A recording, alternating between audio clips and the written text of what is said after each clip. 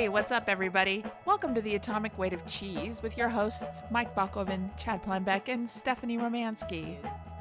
His mom bought him the Chipmunks Christmas album. Oh, yes. And then it got played on slow speed, and it sounded like a couple regular people being harassed by Satan. Because it got played at like a slow speed, so the chipmunks are sped up, so it's like, okay. Yeah.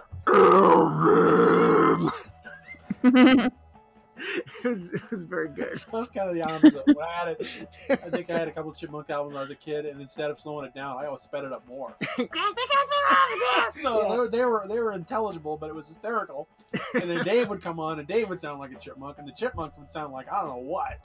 But it's like, Chipmunks on cocaine. I know, and it's like it always amazes me at what makes me laugh. But it's like that would have me on the floor gasping for air because there's something wrong with me. And how did he went into a laughing fit, Mr. Klondike? What happened? And then he had a seizure, and then it was over. Yeah. So. I don't know. If I die laughing, I could think of worse ways to but go. He died happy, laughing at the chipmunks at 72 speed. Welcome to the Atomic Weight of Cheese, where real life is called cinema. Cult cinema is frequently real life. I'm Mike. And Steph. What? Right. So, Steph, I understand, by way of complete and total cold jumping into a topic, that you have a new hobby that you've been just, judging by social media, you've just been really diving into. What are you doing? Yeah. I have learned how to flip and upcycle furniture. Or I'm learning to, I should say. Upcycle, what's that mean?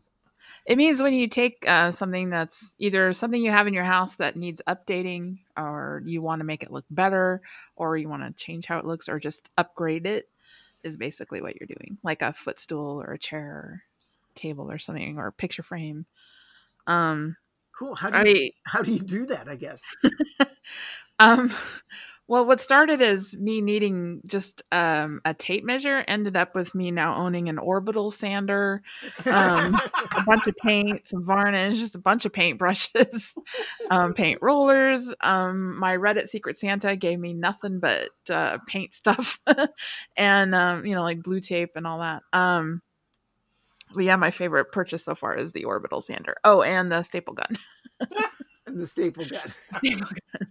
Out here, it's in Massachusetts, it's kind of, antique-y central out here. People come up here to go look for old furniture, that sort of thing. And I started watching some YouTube videos called thrift diving. And this lady takes like dressers, coffee tables, chairs, and fixes them with things like wood putty, wood filler, that sort of thing, sands them, and then stains them or paints them and just basically makes them look better. And it's actually something that I have found that I like. It takes my mind off my stresses. Okay. And it's something, if I had a better place to work other than an apartment, I could maybe turn it into a little side hustle. Yeah. So far we've done a footstool. We reupholstered it and painted it and fixed the holes and chips in it. And I've done a little organizer box and an end table, fixed the color of it. And then, and my first big thing I did was a side table that I found at a store called Savers, which is like a thrift store. Cool. But it looks like Burlington or Home Goods or something like that. But, they have a lot of stuff that people have donated and then they sell it. And the stand I found was like $7, and I fixed the holes in it, chipped the chips and things like that, sanded it down, stained the top of it, and then I painted the drawer and the sides and everything a cool kind of pinkish red color, and it turned out really beautiful. And I did that with another table too that I made a blue color, and I don't know. Anyway, I really, really love it, but I really, really need some kind of workshop. Okay. I have spilled paint and varnish on my carpet already. So this is all basically self-taught then? Yes, YouTube videos and a lot of Googling, okay. Because I don't know anybody here really yet. Like I said, yeah, I've always admired people who can kind of pull that stuff off, because like I can slap and dash things together, like making shelves, it's like slapping some wood together. I can accomplish that, but anything more complicated than that is like, forget it. I mean, did you take shop? I No. did. I did not do very well. Same, and it's just I had my shop teacher missing fingers. Yeah. Yeah. Can you be a shop teacher and not be missing fingers? And I mean, it's serious. it's just one of these things. It's like you just realize that, like, okay, it's like, one, I don't have the patience for it, and two, it's just not, you don't have any aptitude for it. Yeah. So, and a lot of that has to do because you don't have patience for it. It's like, you got to let this dry, and it's like, no, I want to keep working on it. I've come up with an overarching theory as to why I'm not very handy, and that's just because I don't have the tools. Okay. If you have the tools, that's what I tell myself to make myself feel better. Where it's like, no, I don't want to put in a new sink at my house. I want to hire someone to do it because I just don't have the tools. Mine's, he said, yeah, lack of patience, general incompetence, and just an overall desire to leave it to the professionals. Yeah. I have that problem. I have a real lack of patience because I hate waiting for paint to dry and all that stuff. But what I've learned so far is that it helps me focus, really. And I feel like I've found a creative outlet, which I was desperately needing because I've been unable to write for years now. So I feel like maybe that part of me is now coming out in this artsy way still, but with furniture.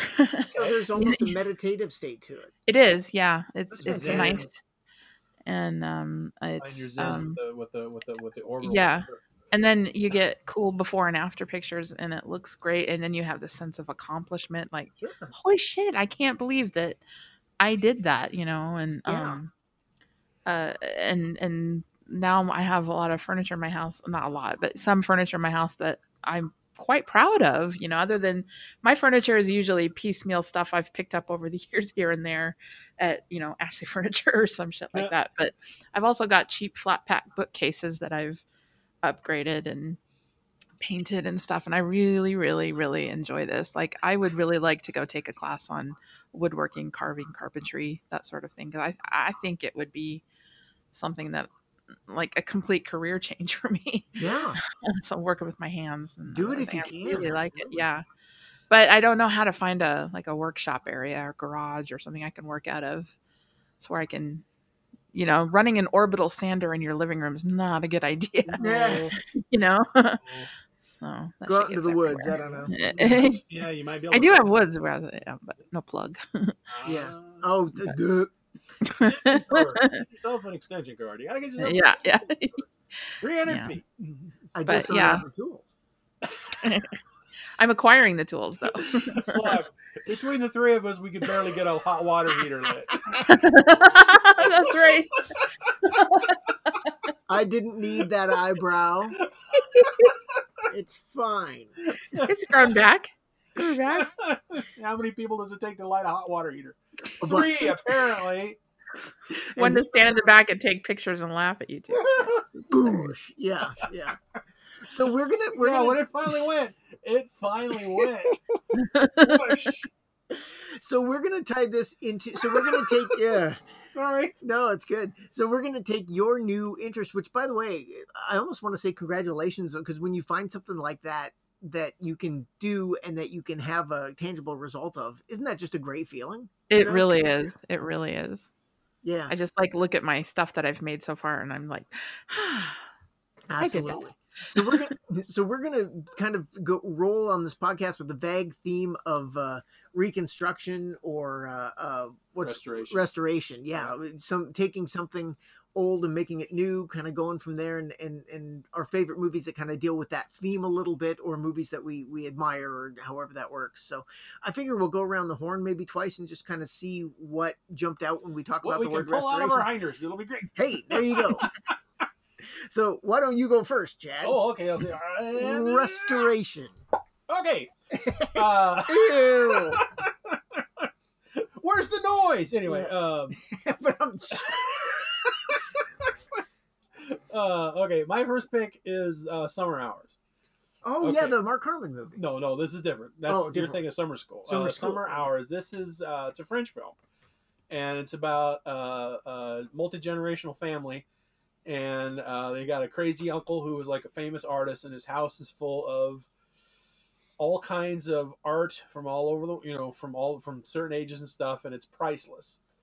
And the problem is the matriarch of the family passes on, so it falls to their 4 children who are kind of spread to the winds. And what do we do with all this stuff? Okay, we can't afford the taxes to keep it. One person, and it's like, and they all kind of need some money, and so it's just kind of one of these things like it's like the possessions and everything, and then like what, and the detritus everyone kind of leaves behind, and it's like what do you do with it? I feel sorry for my family and coming into this menagerie, and it's like, what do we do with all this junk? And so, and the end of it is, they kind of have to go through, and they wind up cleaning the house out, and it was like this wonderful lived-in villa in the country, and basically it all got moved into like all these sterilized museums, and so you can't touch it anymore, you can't live with it anymore, you can't really enjoy it except from afar. And it's this whole thing, and it's a wonderful film, and I highly recommend it. Love it. Where did you come across it? Are you filming with Trailers from Hell? Yeah. Okay, this is I think this was an Alan Arkish one, and he was talking, and he did the trailer for it, and it's like, ooh, that looks very interesting, and I found it on the Criterion Channel, and I watched it, and it's like, I don't know, it's pretty long, but it's like it's one of those quick 2.5 hour films. Yeah. And I was engrossed and just loved it. And again, too, and it's just like it's simple on the surface, but then like I said, then you get into the deeper meaning of the whole thing. Like I said, just it's like I said, it's like, how should art be enjoyed, or how should these things be enjoyed? Should they be enjoyed at arm's length, or should they be immersive? Should you be able to sit in the chair? Sit in the chair, or is this chair going to be put on a pedestal, never to be sat in again? That kind of thing. So it's just like I said, it's just this entire house full of invaluable things, and it's like, what do you and it's like, and again, it's just like when people pass on, what do you do with all their stuff? That's really interesting. So yeah, it's really good. Yeah, and it's called Summer Hours. Yep. Okay. The director was Olivier Assayas. I can't say that. Look at that. Buongiorno. Assayas. Well, it's Assayas. How do you pronounce that? Assy ass. What a beautiful subtle film. Assy ass. Say it in French. You must say it with a lousy French accent. Yeah, just drop all the consonants. Okay. There you go. There you go. Yeah, it works out great. Us. Okay. Seriously, that sounds like a lovely movie about complex and adult themes. And it's pretty recent. I would say it's no less than 10 years old, and like I said, it's really good. Cool. Highly recommended. Awesome. All right, Steph, do you have any that speak to you on the topic? This one's kind of like it's a bit of a reach, but I'm going to say The Karate Kid. where Daniel has to pretty much remodel wax Mr. Miyagi's house. The house and the car. That car was like really symbolic, right? The car, the wax on, wax off, I'm thinking about the backyard that he did too. The fence and the patio, or the winding sidewalk in the Asian garden and stuff. They had to sand it and then paint it and all that stuff. And so that he had to restore Miyagi's house, but in doing so, he learned a little life lesson. That's very true. He also learned some karate. Are you guys Cobra Kai fans? Have you watched the other one that I haven't gone to? I heard it's really good. It is. Second season is out, and I'm about halfway through it right now. But in the first season, that car plays a pivotal role in like 3 episodes. The car that Mr. Miyagi's car. Yeah, okay. Mr. Miyagi's car that Daniel, he still had, and of course it was in mothballs. And as he like starts getting back into karate and feuding with Johnny, he pulls it back out and restores it again. And then Cobra Kai comes over and destroys it. Some of the kids. This whole big thing. So yeah, it was an interesting thing because it starts off as like this kind of hyper character drama, but because Johnny is still Johnny, even though he's in his 50s, you know, and then at the end it was like full on kung fu madness, which is like the high schools break out in giant kung fu wars, and it's like, so great, kind of like Miami Connection. It gets real stupid toward the end, but that's what I thought of when you said that restoration, because it comes back to play in that series. So cool. Well, I'm going to jump into a movie from the 90s that I thought was just super solid and has long since been forgotten. And it's probably my favorite Pierce Brosnan performance, if you don't count the ironic love that I have for his performance in Mamma Mia, where he's kind of singing, but not really. He's doing something. It ain't singing, but it's Caucasian scat. Yeah, yeah. It's Thomas Crown Affair.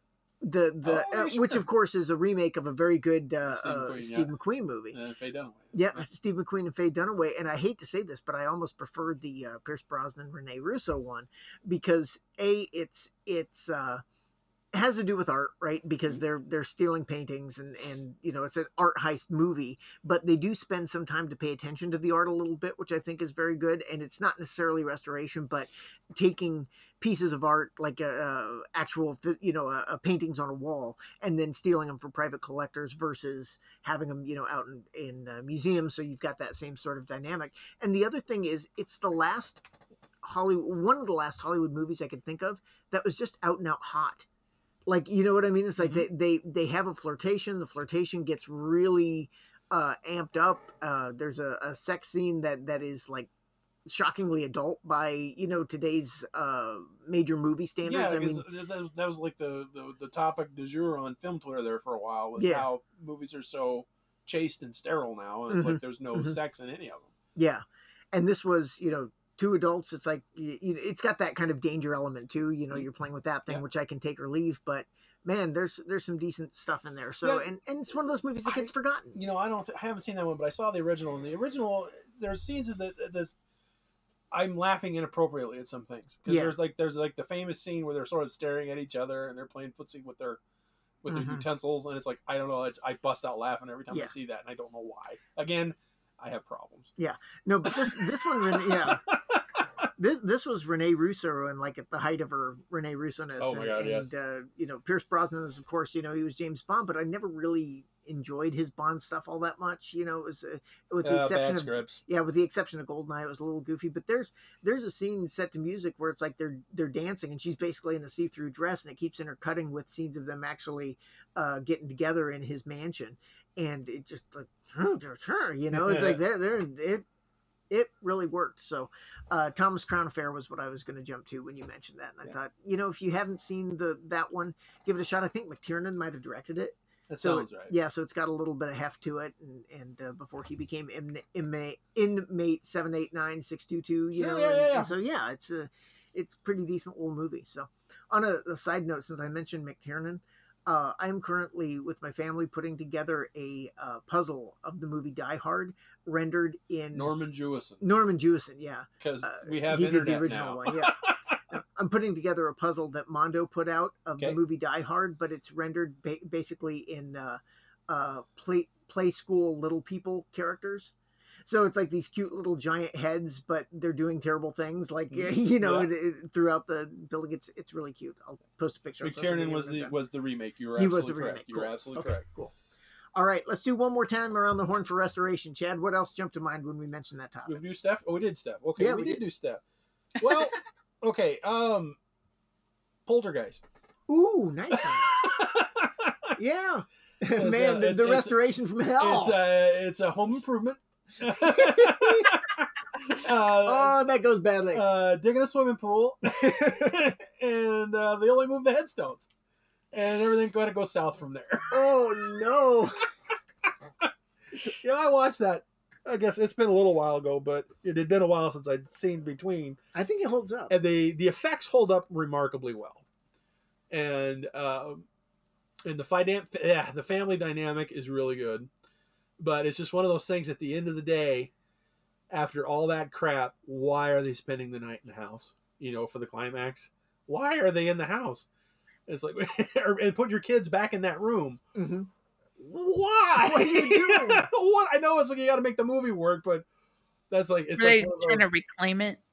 Like, I think it was like because as little Zelda Rubinstein, this house is clean, but still, I don't care. It's like, let's go to the Holiday Inn until we get everything moved out, because again, it's like, why the hell would you ever do that? Mm-hmm. And so then, of course, the restoration, the whole thing, and it all gets sucked into the netherworld. So buy house. I was going to do Poltergeist, or I was going to do, was it Session 9?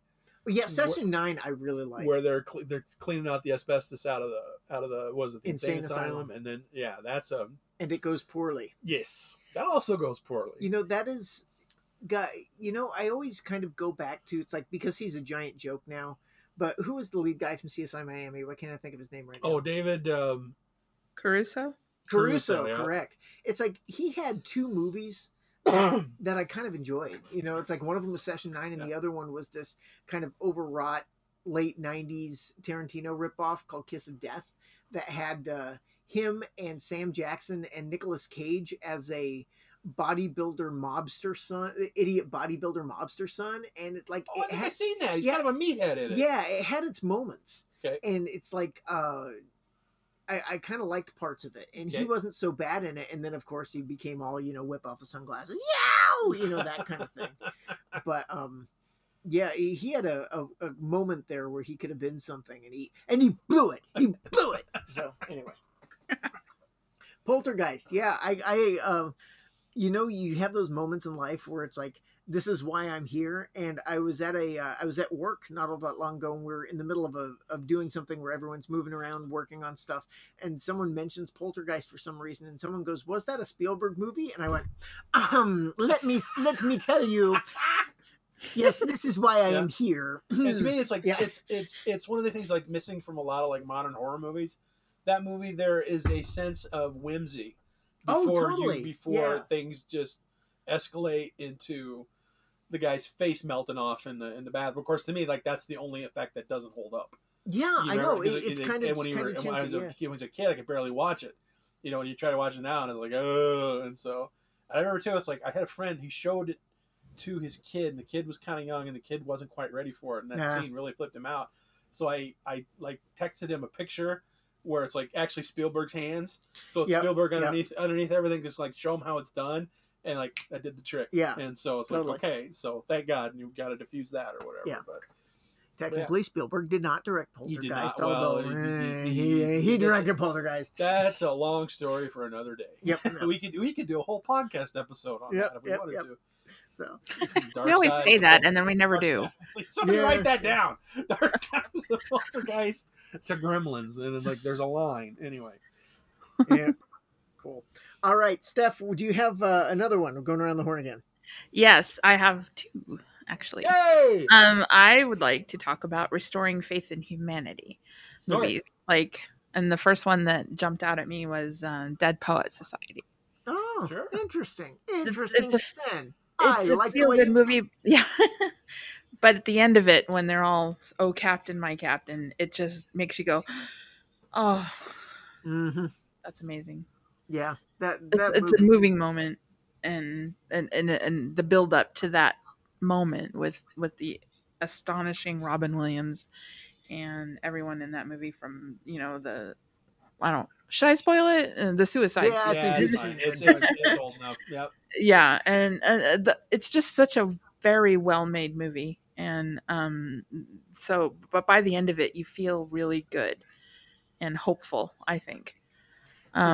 The thing that always struck me about that movie is it's overwrought in a way that being young feels like. Yeah. You know what I mean? It's like, if you watch it as an adult, you'd be like, oh yeah, that, you know, can't have that guy teaching kids, you know, or whatever else. Yeah. But like, it's melodramatic in a way that being young feels melodramatic. I think like, you can't tell me what to do, Dad. Yeah, exactly. Yeah. It's like the emotions are high because that's when emotions are high. And like the whole thing is kind of like, The Outsiders too. The Outsiders does that. You know, it's overwrought in a specific way. Yeah.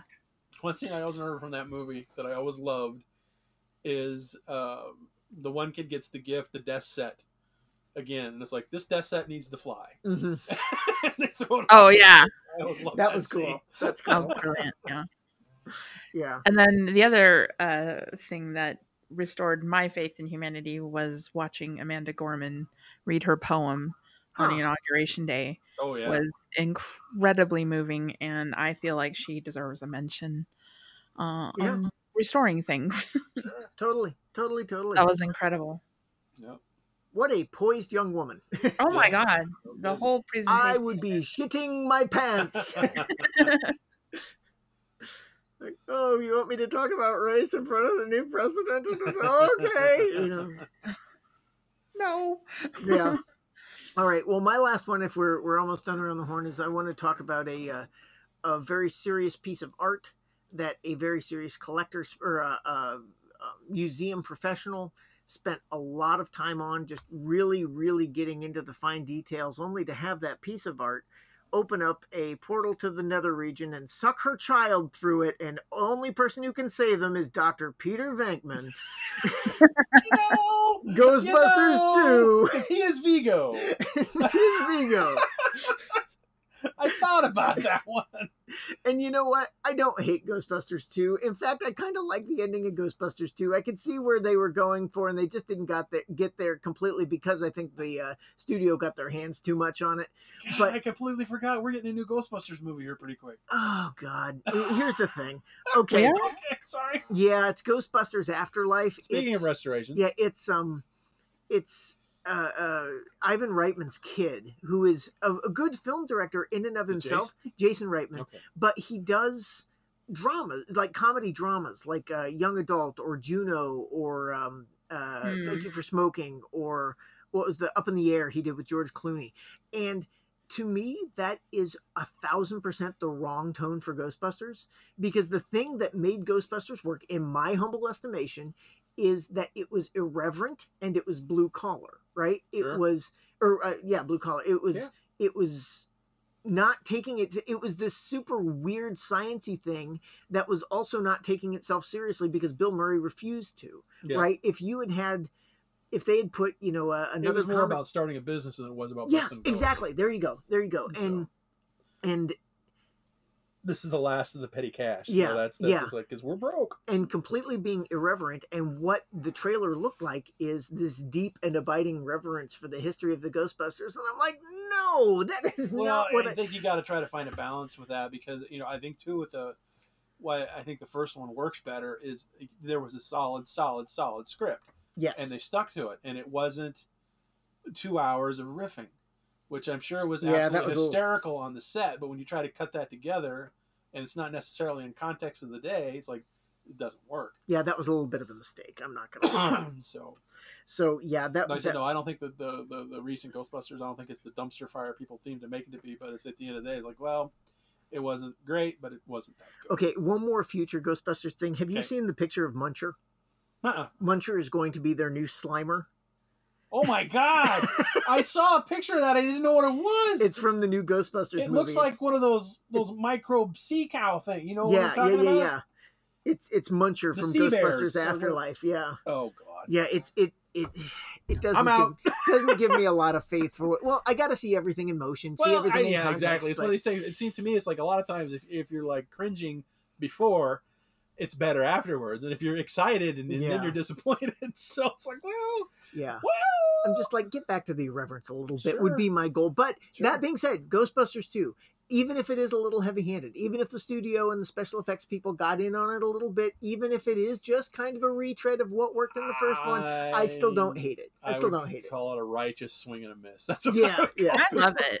I love it. Vigo. Yep. He's Vigo. Yeah, especially given how hard it appears to be to give us a decent freaking Ghostbusters movie. So it shouldn't be that hard. So anyway, that's my last. Although I understand, like, that video game was actually kind of cool. It was. I played it, and it was exactly what I wanted out of a Ghostbusters video game, complete with the voices of the original characters. I've watched a couple playthroughs on like YouTube, like through the whole game, and it's like, it's like, this would have been great. I've got it on the Switch. I'll bring it Bill over Murray next was time. being a dickhead, and no, can't imagine that. So, all right. So those are our restoration picks. Well, we got to talk about the money pit, don't we? Oh yeah, the money pit. Tom Hanks, Shelley Long. That was the impetus for the whole episode. That and Chad's thing. Yeah. I haven't seen the money pit in probably 20 years. Okay. It's been a long time. Is it any good? Does it hold up? It's been a while for me too, but I remember laughing pretty hard. And so, like, Shelley Long's kind of someone who, I don't know what happened to her, but like there's some movies that she's in that she's really good. I just watched The Night Shift not too long ago. That was decent. And she's really good in that. And then the Cheers thing, and then I don't know what happened to her. See, the kind of early weird Tom Hanks stuff never really landed with me. So like The Burbs, The Money Pit, Joe versus the Volcano. Now, all of I those finally saw Joe versus the Volcano. I was like, I think that's brilliant. Yeah, all of those I really do. I haven't seen it in a long time, Okay, but I remember all of those just kind of not coalescing around my young mind. I can get it because I think if I would have saw that when it first came out, it's like, what is? And that's this? when I saw it. When it first came out. Okay. And but like watching it now, it's like, oh, I see what you're doing there. And it's like, I think it's a Dante thing, right? That's Joe Dante. Yeah. No. Who did Joe versus Volcano? I'm gonna look it up because we have access to the internet. I remember a couple of the big hits from the Money Pit though, like Stepping Through the Floor and just things continuing to go wrong, and for some reason it melds with The Burbs in my brain. Right. Well, it's kind of a stealth remake of like Mr. Blandings Builds His Dream House. Oh yeah. The old Cary Grant movie Myrna Loy, which is fantastic, by the way. So that was John Patrick Shanley. I have no idea who that is. He's a playwright. Okay. Yeah. Sure enough. Okay. All right. Cool. Yeah, because here's all his plays. Okay. Neato. Lots of plays. So cool. Well, we will be back after the guitar noise to give some recommendations, but we would love to hear your thoughts on restoration picks. I love Steph's spin on it, so if you want to take that one, we'd love to hear what you have to say. And we will be back after the guitar noise. Sweet. Boing.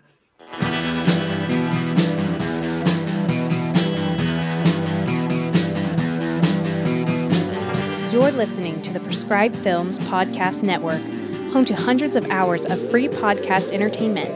The shows on this network all have a common goal, providing you with the best discussions about movies and other forms of entertainment media. The PFPN hopes to fill your earholes with audio joy. Visit our website with links to all the other amazing shows at www.thepfpn.com. Thanks for listening.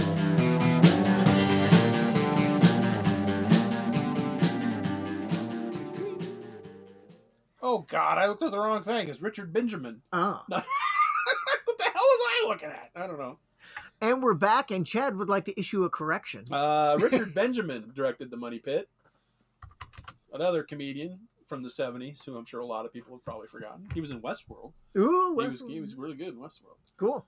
All right, well, we're going to give some quick recommendations. What we've been watching, reading, listening to, paying attention to this past 2-week period. I gotta check my notes. Hey, Steph, do you have anything you want to go first on? Yeah, I do. Nope. Please tell me if I've already recommended this. I can't remember, but I only started watching it when I moved out here, so I don't think I have. The Repair Shop. No, nope. I don't remember this. What is The Repair Shop? The Repair Shop is, it's a obviously British TV show. Sorry. It's a thing with me. I don't know. Anyway, what it is it's one of those gentle bake-off type shows, but it's not a competition where furniture restorers, paint restorers, ceramic restorers work at this kind of living museum in West Sussex. And they're experts in their fields. Like there's a clock restorer, a cabinet maker, carpenter, a leather worker. Anyway, people bring in their treasures, their family heirlooms, treasures and stuff to be restored. And there's usually about 3 per episode. And there's like a host kind of guy who's also a furniture restorer. His name's Jay Blades. And he kind of guides the people coming in with their treasures to the right expert. And then it's just spends the episode talking about the piece, how they're restoring it, what sort of stuff they're using. I mean, it doesn't sound real exciting, but when you get into it, you just kind of get into this world, and then you get to see how something like people have brought in old paintings that had holes, like someone punched it, and this woman who restores paintings fixed it. You can't even see where the hole was or anything. And it's just amazing the stuff that they can do. And everything. And it was real popular in England, and there's a bunch of series. I think of like 4 or 5 series, but the 3rd series is on Netflix right now. Seasons 1 and 2 were taken off, but that's what I looked into. Yeah. Anyway, if you just need like a gentle British show like Bake Off that just makes you feel good and you really love the people in it, The Repair Shop is a weird, excellent choice, I think. That's great. Yeah. We've been watching Bake Off as a family, Mm-hmm. and we've developed an entire backstory between Paul Hollywood and Noah Fielding about Oh, no. about how they hate each other. Yeah. And like every time the cameras cut, they're just like, "I hate you, oh, I hate you, Mom." You know, and just we've got a whole thing about how they need to get in a car together and work out their differences. And Yeah. I want to break him like a twig. You know. I just went through all of the IT crowd. Oh God, it holds up so well. Why is he out of his room? One of the best I've never, that show has like 3 or 4 just absolutely stellar moments, and one of them is when Jen asks the Moss and Roy and whatever Noah Fielding's character is to stand normal. Richmond. And they strike 3 separate poses, and each one of those poses is just a work of art. Like you could just paint each one of those 3 things they strike, and it's like everyone is doing something different and brilliant, and they're just it's the best. Anyway, that show's the best. So I watch it many times. Repair Shop. The Repair Shop. Yeah, it's a lovely little show. Okay, you care if I go next? Absolutely. Okay, so no, go ahead. Did I recommend Auntie Donna to you all? Nope. No. Okay, cool. All right. I don't know what's been. So I've got a book and a TV show. So on Netflix, there was a sketch comedy show, and I know I've shown this to you, Chad, called Auntie Donna's Big Old House of Fun. Oh yes, that was wonderful. I think I showed it to you. You did, because it was like for the first few minutes of it, it's like, what is this? Yeah. But then okay, I got it. I contend. It's like the end of Clue. I suspect. Yeah. I contend that Auntie Donna, who is a sketch comedy group out of Australia, and it's 3 dudes, that Auntie Donna is the successor to the goofy parts of Monty Python's legacy. I think they do the goofy stuff like Upper Class Twit of the Year. It's very silly. Yeah, you remember, it's very silly. Yeah. And if you were in the mood for silly Python-esque sort of stuff, Auntie Donna is not just going to scratch that itch, but they've got a rabbit hole that you can fall down that is just deep and rich and fantastic. So start with Netflix, Auntie Donna's Big Old House of Fun. You're going to know in the first 10 minutes whether or not this is for you or not. And if not, like, it's not for my wife, which is fine. And it's not a defect. It's just, this isn't for everybody, but for the people who is this for, it's going to be really great. And their stuff is really conceptual, almost like at the beginning, in the first episode, their dishwasher starts talking for no reason, and so they kick it out of the house, and then it keeps trying to get back in. It's like stuff like Voiced that. by Christian Shaw. Yep. Yeah, Weird Al. They get a bunch of people in the first season, like Weird Al is in there at one point. Ed Helms goes through a whole bit where he keeps contending that his name is Egg. No, my name is Egg Helms. It's that sort of joke. But then you fall further down the Auntie Donna rabbit hole, and they put out an album, and that album has some legit amazing music on it that also happens to be conceptual and like weird. Like there's a song called "Best Day of My Life," which is just vignettes from middle school set to this complete like upbeat banger. So it's like they're sitting there and dun dun dun dun dun. Oh, I found a big stick. That sort of thing. And there's one called Best Freestylers in the World, where this honest to God amazing the dude with amazing flow comes in and raps about how Auntie Donna are the best freestylers in the world, and here they come, and of course they suck, and they can't rap at all. Yeah. It's the best. And Auntie Donna is I just fell down that rabbit hole, and it's great. So if that's for you, come join the cult, my friends, because it's the water's fine. That's my recommendation. That sounds good. Yeah. Did you have a book too? Oh yeah, I had a book too. Okay.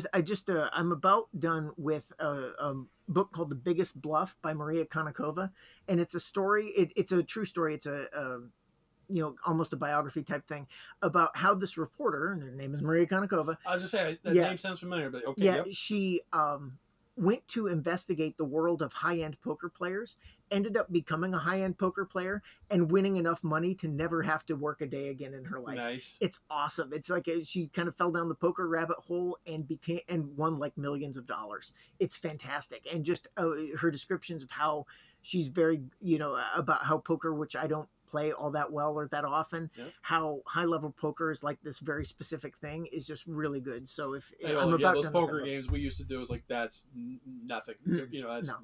That's a reason to hang out. These people who do it professionally are just like, the numbers they can hold in their heads and the things that they pay attention to and the things that you think are important in poker but really aren't, like tells. That's bullshit. Nobody cares about tells. You know. Well, I think tells is more like just like counting cards and what's showing, and it's just like trying to keep that all straight in your head. And it's all about like when to bet big and how to bet big and what your strategy is for betting big and whether you have the patience and the time to pull all of it off. It's just it's a rich world. Our stakes were very low. It's like keep it friendly. So it's like I could.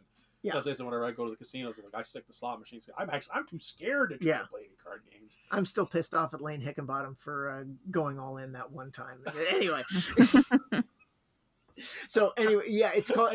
Was that one bachelor party? And I was so drunk, I don't remember winning. But I came home and like the next day I was ordering a pizza and my wallet exploded. Like, where did all this money come from? Yeah, you were just that was Scott Kingsley's bachelor party, and you just wiped the walls with all of us, and you were real happy. Apparently, the drunker I get, the better I am at poker. You were real happy doing it too. Who knew? So the biggest bluff by Maria Konnikova. So I'm done. Okay, me? Yes. Okay. I am slowly on HBO Max. I'm slowly going through The Alienist. Oh yeah, the Caleb Carr book. The Caleb Carr. I read both Caleb Carr books. I really enjoyed them, and they do a pretty good job of adapting it too. Cool. You know, kind of set the stage. I don't know if anybody if you've seen Gangs of New York. It's sort of set in that era, New York, and it's sort of the birth of profiling and trying to trace a murderer through try to trace unmotivated murder. You know, and then of course, like the background, you have the corruption of the Tammany Hall police force, you know, and historical characters. Teddy Roosevelt's a character, and like Hearst is a character. Cool. J.P. Morgan's a character. So this is kind of on the periphery or whatever, but it's an alienist who is basically a psychologist. He's a child psychologist. There's a newspaper reporter. 2 Jewish detectives and a gal, the first gal who ever worked for the New York City Police Department, and they sort of team up and form a group, and they sort of solve this really hideous serial killer thing. And then the next is like then Angel of Darkness, the sequel. I haven't watched that yet, but I enjoyed that too, so I will probably stick through it and get through it. Like I said, I really enjoyed it. The acting's really good. Daniel Bruhl. Yeah, who was in Captain America. Yeah, he's in it. And Luke Evans is in it. And I like Luke Evans a lot. I like Luke Evans. He's been low-key great in a bunch of things. He's kind of unheralded, I think, because he was the best part of that piece of crap Beauty and the Beast remake. He was. And so, yeah, it's just really... And, that gal actor, why can't I remember her name now? It doesn't matter. So that, highly recommended. And then also, I just finished up a book called Wasteland, The Great War and the Origins of Modern Horror by Scott Poole. And holy crap, is that a good book. Basically, it's like horror in literature and art and in film. And he kind of traces it all back to, the trenches of the war and all the death and destruction. And it starts off with this long look at Nosferatu and its impact on Germany and how... And all this horror and stuff, and it sort of dovetails on how it mirrors of what happened and how we got from World War I to the rise of fascism and into World War II and how they kind of use it to do this. And it's really funny because like as I was reading this as all this shit was going down in Washington D.C. and the rise of fascism and all this stuff and finding an other to put the blame on and everything, and it just echoes everything, and it's like history just keeps repeating itself. We never learn anything. And it's like I said, it's an absolutely fascinating read, and I just liked it. It led me down so many rabbit holes. He started talking about this one artist, so you go to Google, we'll do a Google search on him. You start looking at the artwork, he's like, holy crap, and all these veterans come back, and so it's art, literature. There's like a lot of Lovecraft. He talks about Lovecraft a lot. Wow. And it was fascinating read. And highly recommend it, and I will gladly loan it to you. Yeah, loan that to me. I want to read that right now. And it's really good. So Wasteland, The Great War and the Origins of Modern Horror. He does. He's got a lot of evidence. He makes a solid case. Is he right or wrong? Who knows? But it's a fascinating read. So fantastic. Highly recommend it. Cool. Well, that is going to do it. But we would like to do some restoration next week and have you in a couple weeks and have you come back. Oh God. Okay. And that's it. We're out. Thanks for listening. And if you want to comment on any of our socials, we'd love to hear from you, and we will be back in a couple of weeks. Thank you for listening. Bye.